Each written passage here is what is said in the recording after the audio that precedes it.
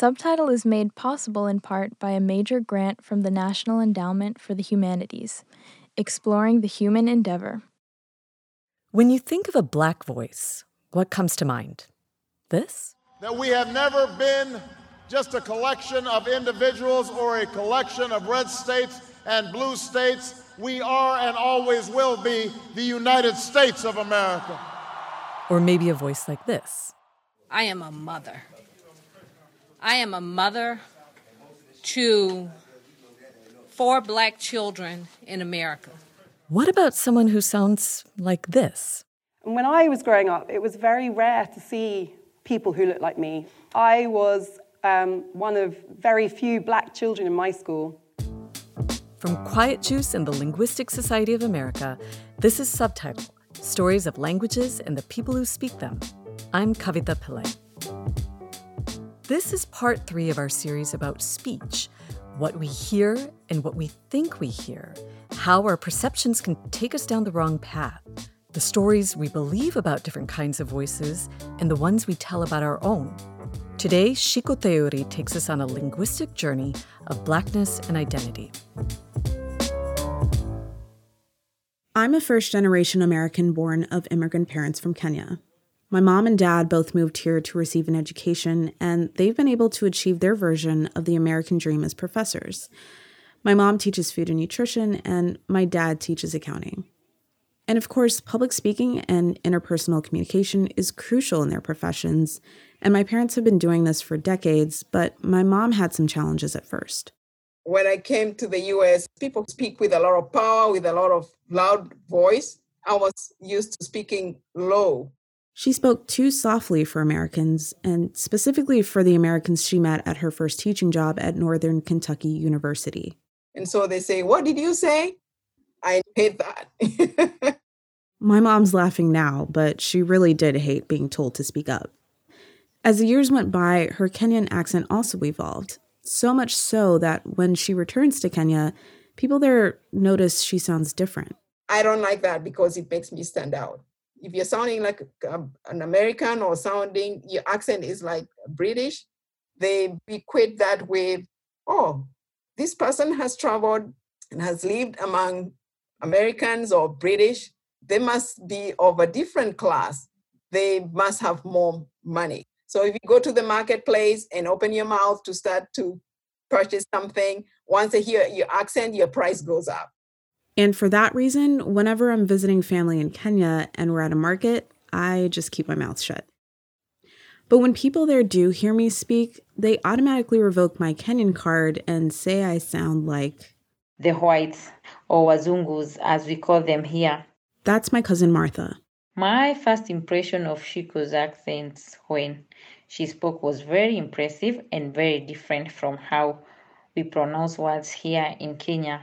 She's probably the first person I've ever heard describe my accent in that way, and we struggle to communicate at times, especially when I would say particular words. I could not understand the words until I had to ask my sister, who was at the university, to come listen and interpret. More like interpret, culturally speaking. These American words I was saying, they had no currency in Kenya.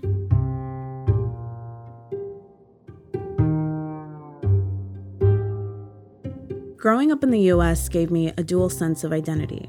I was Kenyan at home, eating food like ugali, chapati, wearing kitenges, and occasionally mixing my mother tongue Kikuyu with English.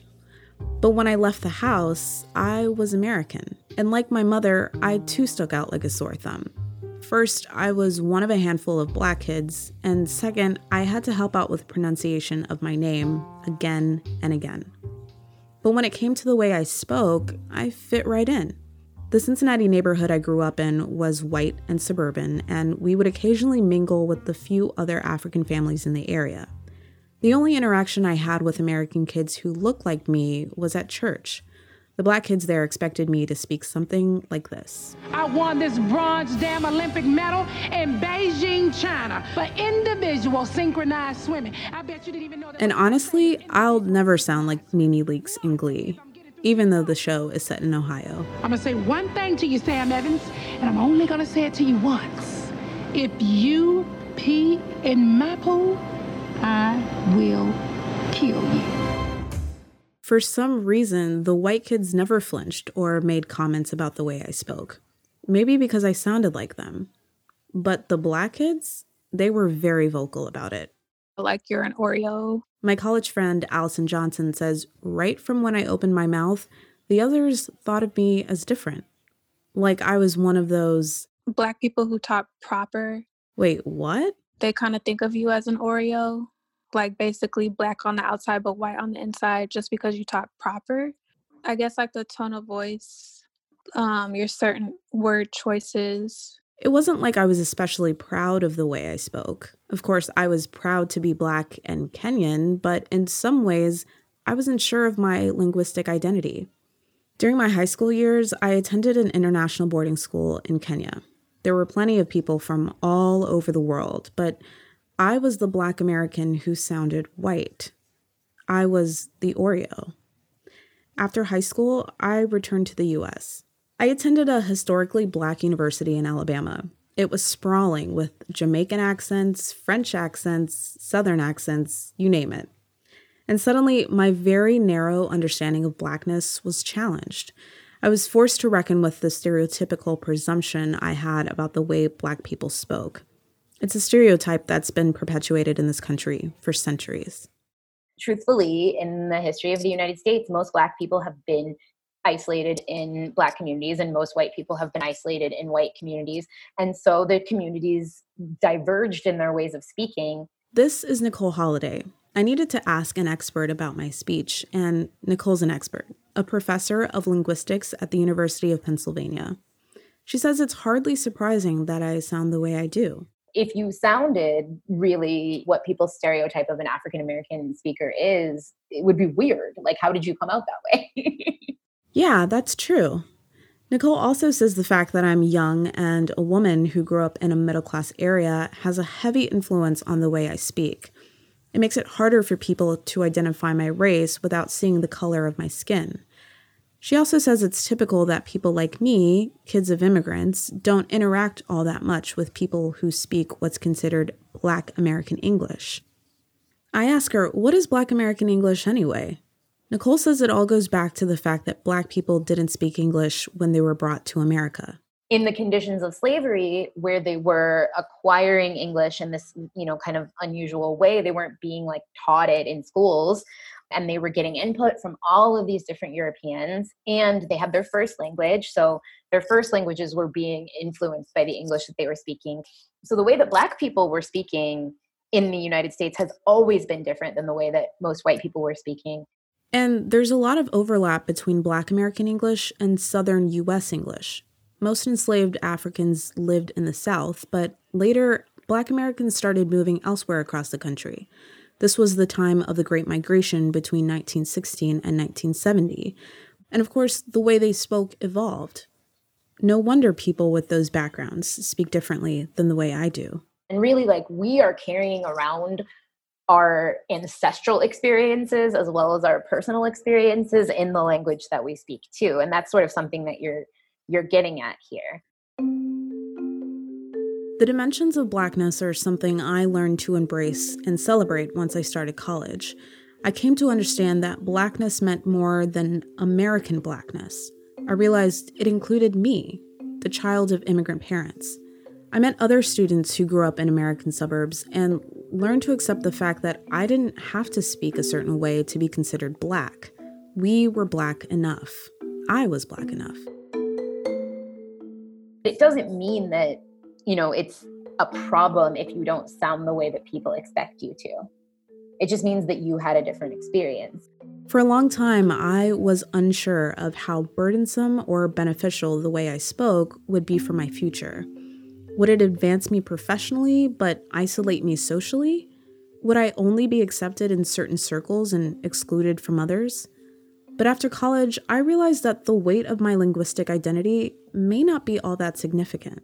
It's not an accomplishment to speak African American English, and it's not an accomplishment to speak mainstream English. People just talk the way they talk as a function of their experiences. And we should really be okay with all of that. And maybe people are beginning to believe that notion. maybe they're becoming more open to the idea that Black people are not a monolith, that we don't all speak the same way. I think we're seeing a little bit of that now as the Black Lives Matter movement continues its momentum. There are more calls for the uplifting of Black voices to share their beliefs, their experiences, but yet when this happens, I still hear people I know react by saying, "Oh, they're so articulate," or "Wow, they speak so well." You know, what you'll hear people say sometimes is things like, "Oh, you think just because I'm Black, I should sound like I'm ghetto." Well, this idea that there's a problem with sounding identifiably African American is just racism. It has nothing to do with the language itself.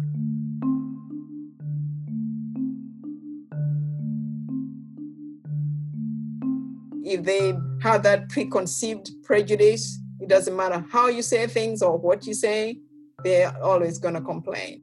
My mom, like me, has learned to embrace her own accent. She's still teaching in the Midwest, but now she's no longer conflicted about the way she speaks. She kicks off each semester saying this to her new students. My accent is different. I'm not from Southern Indiana. I know that whoever listens to me speak understands exactly what I'm saying. That's when I realize it's an asset. It's what makes me me. I have to agree with her.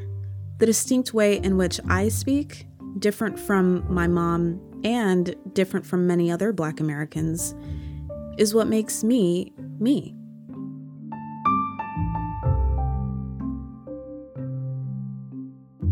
Chico Theory is a producer with the public radio show Here and Now. After the break, today in Los Angeles, it's 85 degrees. The voices coming out of your smart speaker. Woo-hoo! Oh, aren't we organized? If you really want to understand immigration in America, there is only one podcast for you. It's called Tempest Tossed. The new season, Entry Denied, is about what's been happening during the Trump administration.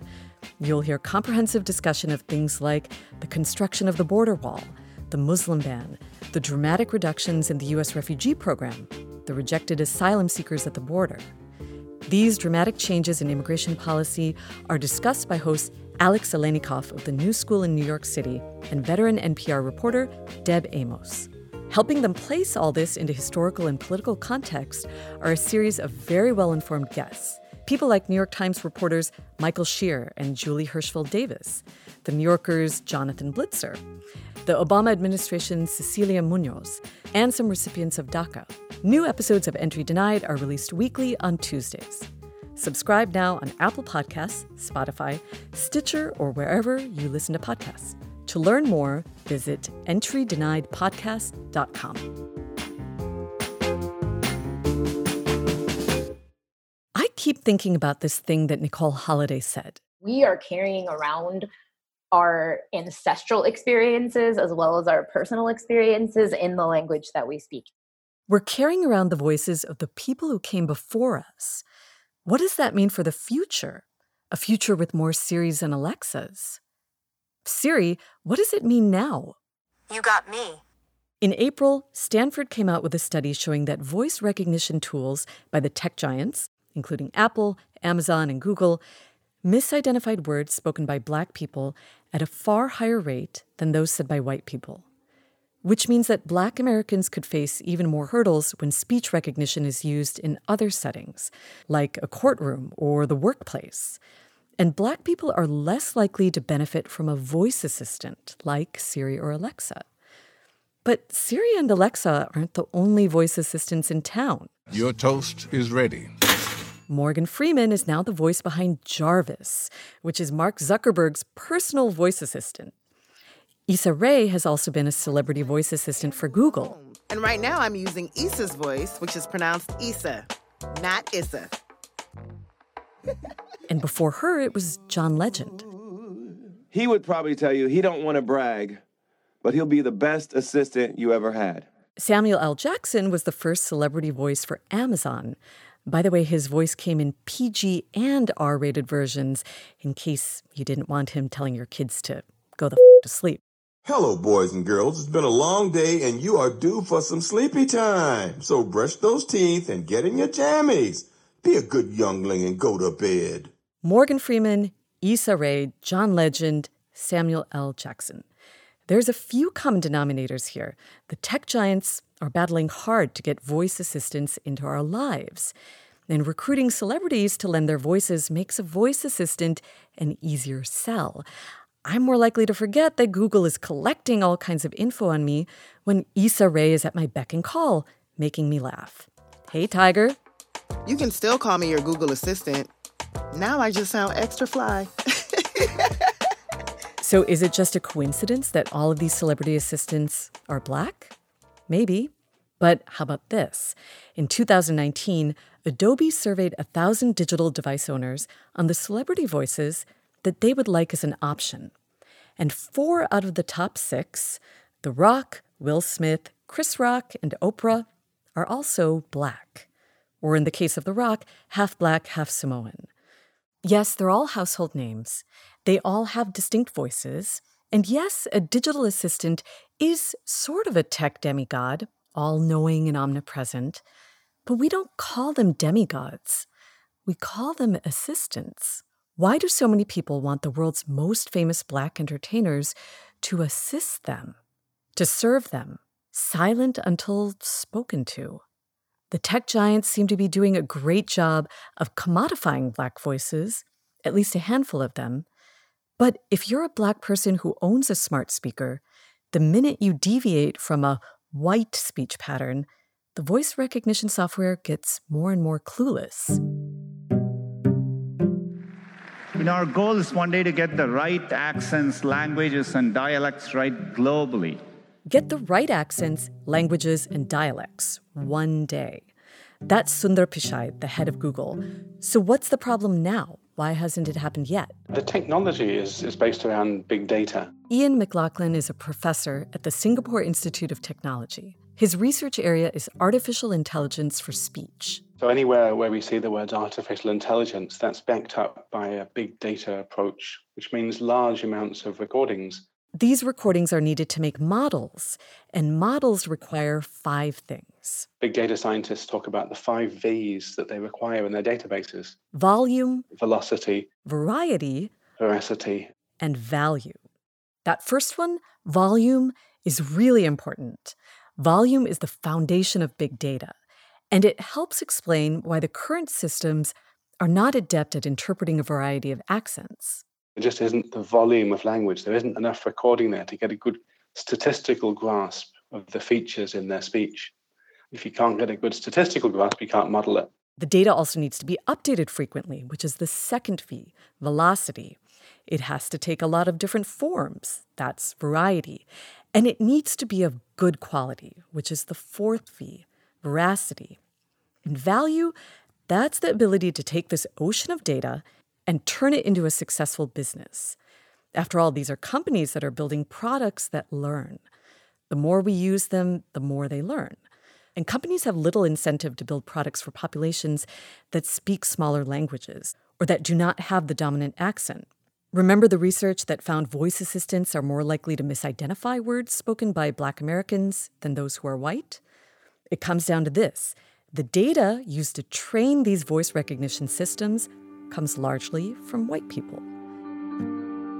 This matters more than ever because voice-activated technology is becoming omnipresent. And that's frightening for a few reasons. But when it comes to language, we've been here before. We've been scared about what technology might do to the way we speak. I remember when the World Wide Web first came into being in about 1994. Almost everything that was on the World Wide Web was either in English or Japanese at that point, but largely English. Robert Miller is a professor in linguistics and Scottish language at the University of Aberdeen in Scotland. And people said, this is terrible for all the other languages, particularly the small-scale ones. They're not, but as it's turned out, it's actually acted to the liberation of these languages quite often, because you don't need to be in Brittany to speak Breton anymore. That turned out to be true for languages. So what about accents? Robert Miller is a Scot, and as it turns out, the Scottish accent is one that voice recognition technology has trouble understanding. voice recognition technology in a lift in Scotland. As in this super popular British comedy sketch about a lift, an elevator, with a voice assistant. You ever tried voice recognition technology? No, they don't do Scottish accents. The sketch ends with the frustrated characters still stuck in an elevator. You need to try an American accent. Rallying for Scottish independence. You have not selected a floor. Use your coup! Scotland, you bastard! Scotland! Scotland! This sketch happens to be from the BBC, and the BBC seems to be paying attention to the call for voice assistants with more nuanced accents. I'm new, so I can't do everything. This is Beeb, the BBC's voice assistant, which is currently in beta. But you can ask me to play any of the BBC's radio stations, shows, and music mixes. Beeb doesn't have the classic British accent, or what's known as standard BBC English. It's more of a generic Northern British accent. And at least to British ears, this accent is considered warm and friendly. But it's not really an accent that anyone speaks with in Britain. Why not give it a try by saying, "Okay, Beeb, update me." Whether we know it or not, you and I are carrying around the voices of the past. Are voice assistants revealing how we might speak in the future? They know a lot about us already. But when it comes to how we speak, our voice assistants still have a lot to learn. Hey, Google and Siri and Alexa, if you're listening, the stakes are too high for you to screw this up. Is there something else I can help with? That's our show for today. Our sound designer is Tina Toby. We had editing help from Julia Barton. Special thanks to Richard Bell, Lauren Daly, Mukul Devichand, Lydia Emanuelidou, and Jeremy Helton. Subtitle is a proud member of the Hub and Spoke Audio Collective. Another Hub and Spoke podcast is Rumble Strip. This is a podcast that focuses on the everyday, not the extraordinary, not the you'll never believe this type story, just, for the most part, ordinary people. This is the great skill of host Erica Heilman. Within minutes of introducing us to one of her neighbors or friends, we really feel a connection with them. Recently, Erica's been talking with people, young and old, about the pandemic and how they're handling it. The podcast is Rumble Strip. Check it out along with all of the Hub and Spoke shows at hubspokeaudio.org. Thanks for listening to Subtitle. Please don't forget to rate and review at Apple Podcasts or wherever you listen. We'll be back in a couple of weeks. Subtitle is made possible in part by a major grant from the National Endowment for the Humanities, exploring the human endeavor. Hub and Spoke Audio Collective.